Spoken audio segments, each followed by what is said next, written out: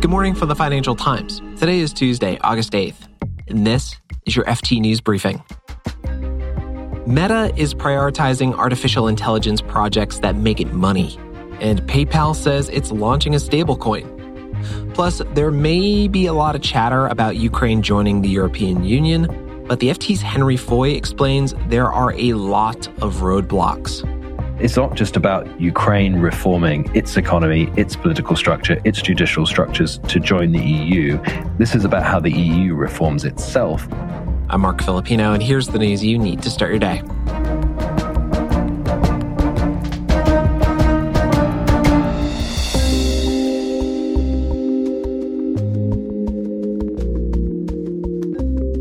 Facebook's parent company Meta ditched the first database of more than 600 million protein structures. The social media giant had employed about a dozen scientists and used artificial intelligence to predict protein structures.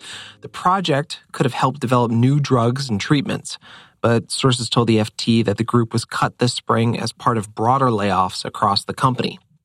The reason this is a big deal is because it shows that Meta is abandoning purely scientific goals. Sources say that the company is focusing more on AI projects that can generate revenue.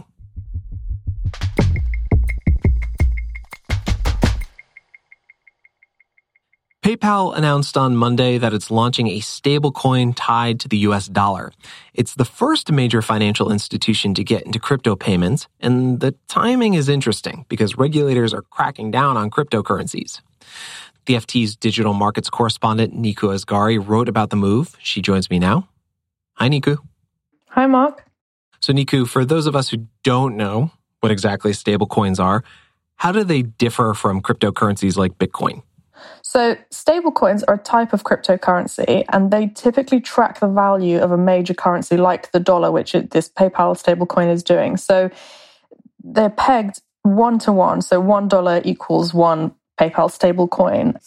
The point of them really is to help the traders or people who use them to move in and out of different cryptos, trade Bitcoin, trade Ethereum, for example, without paying high fees.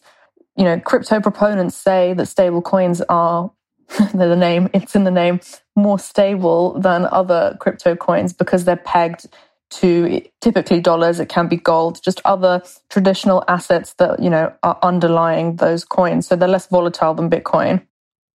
So knowing what we know about stablecoins, that, many in the crypto industry view them as more stable, why is PayPal getting into the game? Well, PayPal is one of the biggest payments companies in the US, if not in the world. And they say that it makes sense for them now to move into crypto payments as people want to send money, whether it's to friends and family, whether it's to buying something online or in a shop. They say that there's, interest and demand for doing this with crypto. And so they think that launching a stable coin will help them corner that part of the market, that digital crypto payment part of the market. Is this a bad time to be getting into stable coins? It seems kind of odd. It's an interesting time to be launching a crypto project, especially in the US. You've got the top US regulator, the Securities and Exchange Commission, making its position very clear on especially unregulated crypto activities. It's gone after Coinbase, it's gone after Binance. And because of this, other companies have pulled back their crypto projects in the US. For PayPal this week to be creating its own stablecoin and really actively pushing deeper into crypto, I think is really interesting. I guess it shows the way that they are thinking about payments and where that's headed. Niku Asgari is the FT's digital markets correspondent. Thanks, Niku. Thanks, Mark.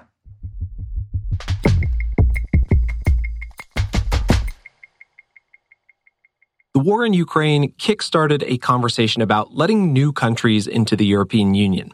The thinking is Russia's gotten more aggressive, so it makes sense from a security perspective to admit more states. But there are still a lot of unanswered questions about whether admitting Ukraine is even possible. Here to talk more about this is the FT's European diplomatic correspondent, Henry Foy. Hi, Henry. Hey. So, Henry, what's the argument for letting Ukraine into the EU? I think there are really two sides to this. The first is geopolitical. It's, look, we cannot leave countries in the waiting room for too long. If they've stated a desire to join the Western Bloc, and we're saying yes, but just wait, that makes them vulnerable. And Russia has shown that it's willing to use force to, if you like, keep those countries within its sphere of influence. The other reason is that Ukraine is an aspirant nation. It's full of very pro-European citizens who want to bring them and their large population and their decent-sized economy inside the EU. And I think it's dawning on people in Brussels, this is a very, very good thing. Let's talk about some of the unanswered questions that I mentioned earlier. First off, what would be the economic implications if Ukraine joined? So I think it's really important to make clear here that the EU has never taken in a country that is as poor as Ukraine. That affects the most important part of the EU budget, which is cohesion funds, which is a massive chunk of money that's basically set aside to build up the economy of poorer members. The other thing about Ukraine that makes it very, very difficult to see a way that they could join in the current state is that they have an enormous agricultural sector. The other part of the EU budget that takes up the most money is the common agricultural policy, which is effectively subsidies to agricultural industry. Ukraine would absorb an enormous amount of that, taking money away from countries like France, Poland, and also a huge amount of the cohesion fund. So together they account for about 60% of the EU's budget, and Ukraine would swallow a huge, huge part of it. What about the governance and political structure in the EU? How would that change if Ukraine became a member state? The way that the EU decides things is based on two metrics, effectively the size of your population and whether or not there is a unanimous decision. So on the unanimity, you're bringing in another country that would have a lot of weight. It would be able to block things simply because it doesn't agree with things. On the other side, it's a huge population. It would be in the top 5 or 6. So it would have a huge amount of weight when it comes to voting on issues that don't require unanimity, but you need a certain proportion of the EU's population. Okay, so there are a bunch of issues. Are there any solutions being proposed? I mean, I don't think anybody thinks that Ukraine can join without the system being changed slightly. Some ways that they can change the way things operate would be reducing the number of issues on which there's unanimity required. So in that way, you are removing the veto risk. On the financial side, a lot of countries are starting to say, well, is there a way that they can join and there can be a sort of a sliding scale of market access? So there's a way in which we can phase it in. Because another thing that a lot of countries are telling us is, look, the EU single market is incredibly competitive and you don't want to join it until you're ready because your economy will be hurt by the competitiveness of the rest of the bloc. For me, the most interesting thing is that Brussels is finally waking up to the need that enlargement takes place and how it adapts to make sure it's safe and benefits everybody. Henry Foy is the FT's European diplomatic correspondent. Thanks, Henry. Thanks so much.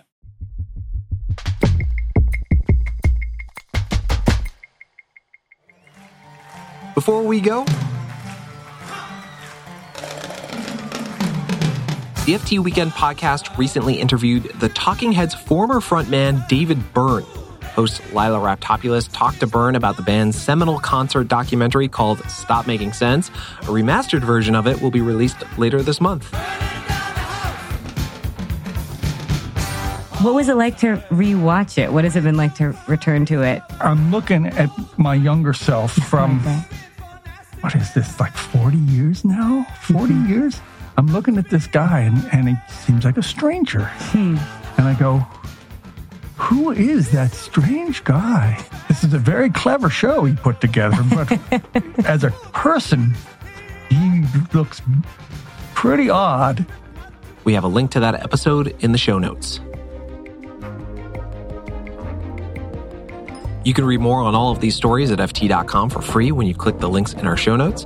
This has been your daily FT News Briefing. Make sure you check back tomorrow for the latest business news.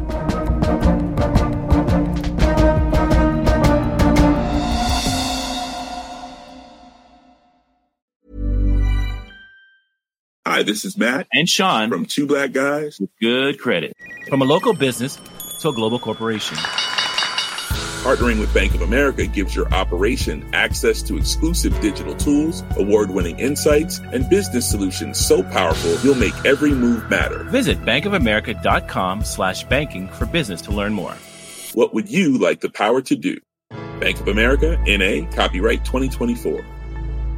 Hey, it's Danny Pellegrino from Everything Iconic. Ready to upgrade your style game without blowing your budget? Check out Quince. They've got all the good stuff, shirts and polos, activewear, and fine leather goods, all at 50 to 80% less than other high-end brands. And the best part? They're all about safe, ethical, and responsible manufacturing. Get that luxury vibe without the luxury price tag. Hit up quince.com/upgrade for free shipping and 365-day returns on your next order. That's quince.com/upgrade.